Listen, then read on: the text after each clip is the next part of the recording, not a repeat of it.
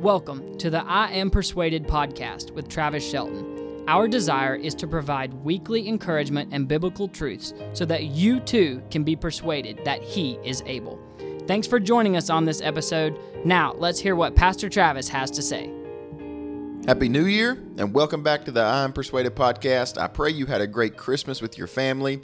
Also, as we celebrated the new year, many people are thankful that we are out of the year 2020 and we have entered into a new year with fresh starts. And so hopefully that's what you're doing. Hopefully you have made a commitment to the Lord that you're going to study Scripture that much more this year. You're going to grow personally in your relationship with the Lord just in great ways in this next year. And so we are hoping and prayerful for a fantastic year just serving Jesus together.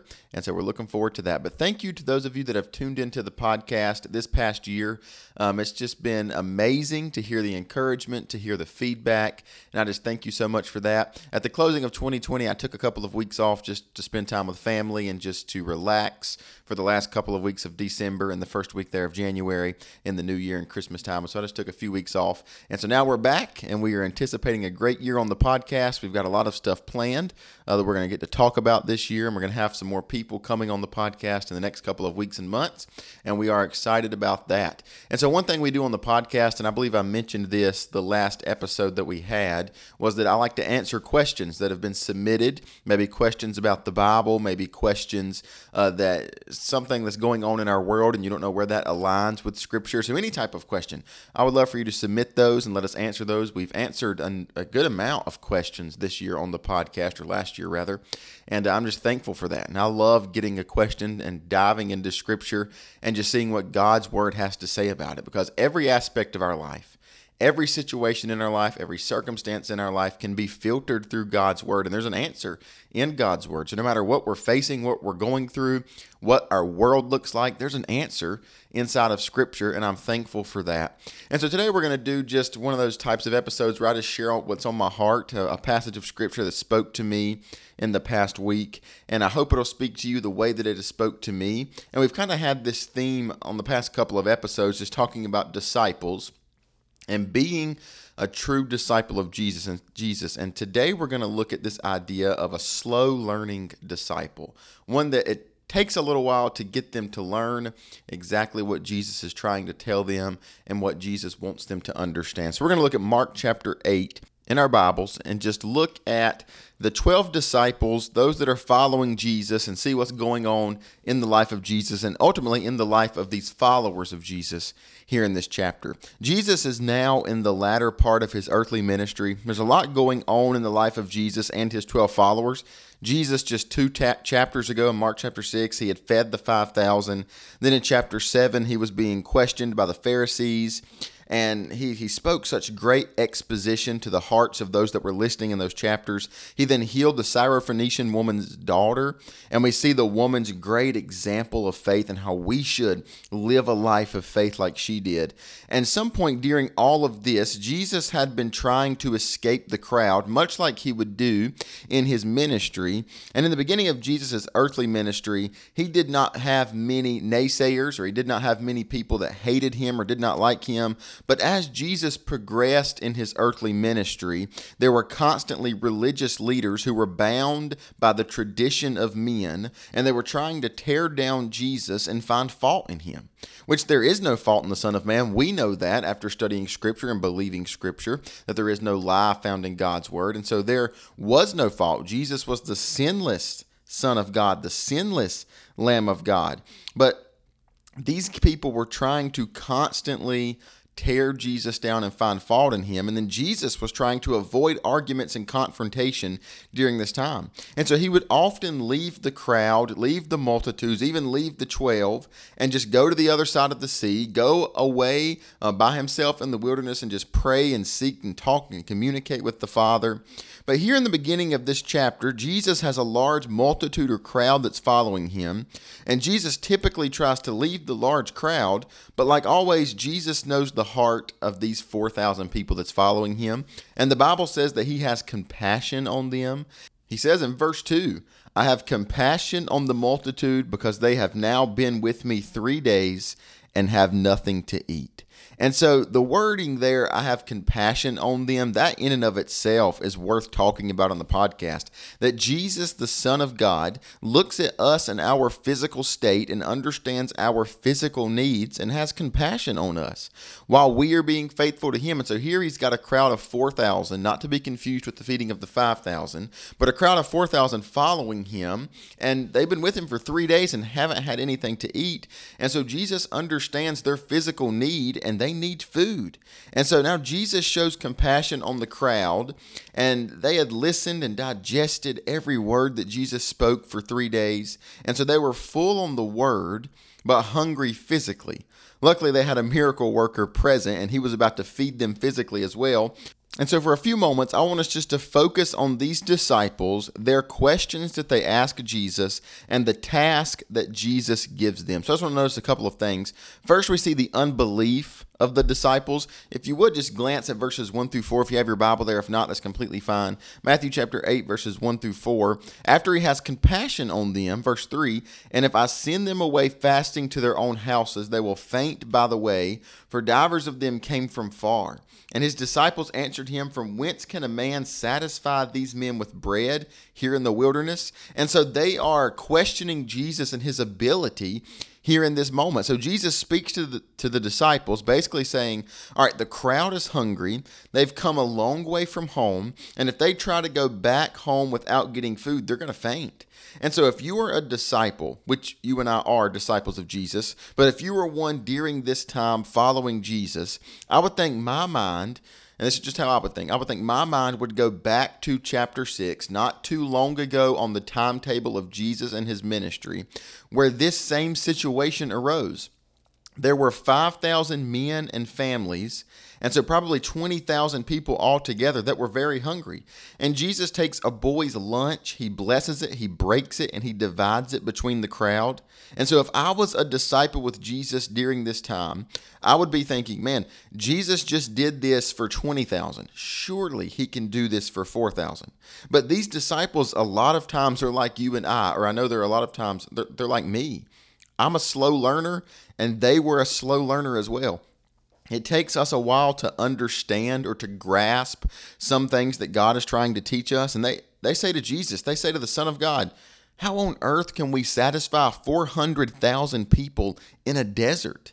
Jesus, it ain't happening, in other words. And so they had just witnessed Jesus feed 20,000, but now they're saying, okay, it's not going to happen. They've witnessed Jesus heal people, cast out demons, but yet they're still stricken with unbelief this far into the ministry of Jesus. And so many times, that's us. So many times, that is us as a follower of Jesus. We have witnessed his power in our life before. We have literally watched him do something that in and of ourselves we could never do. We could never reproduce. Maybe it's seeing a friend or a family member come to know Jesus. Maybe it's seeing God answer a huge prayer that you've been praying maybe for years in your life. Maybe it's seeing God heal, or maybe it was God allowing you to see where you're wrong in sin and you needed to repent and need correction. But all the while, when we are faced with a new issue in life today, especially in light of all that we as children of God faced last year, whether it's a problem for a teenager at school, or a problem with a parent at work, or a problem with something in the household, or a problem with the nation or globally, oftentimes we are just like these slow learning disciples, and we are stricken with belief. A lot of us have made this statement before, which proves that we do act like these disciples. There's someone maybe in our family, someone at work that we know that needs Jesus. But we've made this statement, oh, they would never get saved. They could never get saved. They would never believe on Jesus. In that moment, you and I are acting like a faithless disciple. You and I are acting like these disciples who have not grasped what Jesus' mission is. And so many times we know Jesus can handle the issue that we're facing. We know Jesus can handle a pandemic. We know Jesus can handle a virus. We know Jesus can handle corruptness in the government. We know Jesus can handle racism, and we know Jesus can handle hate and chaos among every front in our world. But so many times we are faithless in our trust of Jesus, and we try to trust in our own selves. And so we just lack the faith sometimes to see God do the thing in our life that he wants to do. Notice the question that he asked the disciples. How many loaves have ye? He says in verse 5, and he asked them, how many loaves have ye? And they said 7. I believe this is Jesus trying to strike a nerve in their conscience or cause them to remember, but it doesn't for them. But it might in your life. And so no doubt there are times in your life where there's a song, there's a verse, there's a person or a topic that someone brings up, and it takes your mind back to a time and a place when Jesus did something huge in your life. Maybe all it is salvation. Maybe your mind, when you're stricken with unbelief, your mind just needs to go back to the fact that Jesus has redeemed you. He's justified. He's bought you with his own blood. And so maybe your mind needs to go back to that. Maybe our minds need to go back to a time and a place where Jesus answered a big prayer. Sometimes we just need to think back on how good God's been to us, so that can help our unbelief in the moment when we're facing something that we never thought we would have to face. And a question we must ask ourselves is, do we hear him and respond? Or are we like these disciples, so bound in unbelief that we can't hear Jesus?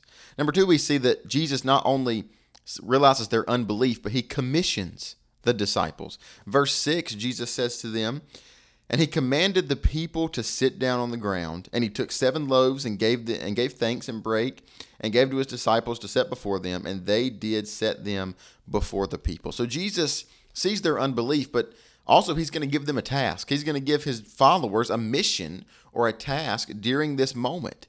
And so Jesus blesses the food, which is a good learning moment for us, that if Jesus takes the time to bless the food, so should we. It can be one of those things where sometimes we skip it. Sometimes, we're in the drive-thru line and we don't have time. But we need to be thankful that Jesus has given us food on our table so that anytime we please, we can eat, we can have our bellies full, and we can go on serving him. So we should learn from Jesus here to bless the food that Jesus has given us. And so then he breaks it, he blesses it, he multiplies it.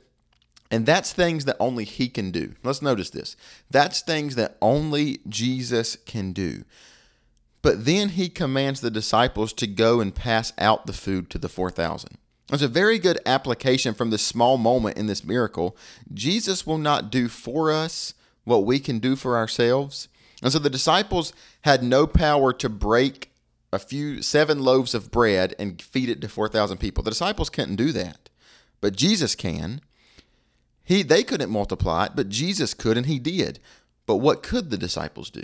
Well, the disciples could pass the bread. The disciples could pass out the food. The disciples could go and take the things that Jesus is blessing and give it to those that are sitting down waiting for the food. And so is true in our life.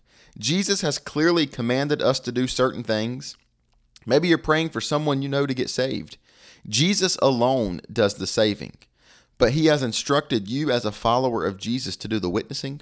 And so Jesus saves. We cannot save somebody in and of ourselves, but he has instructed us to carry the gospel message to them so that they can hear about Jesus and then believe on Jesus, and Jesus then does the saving.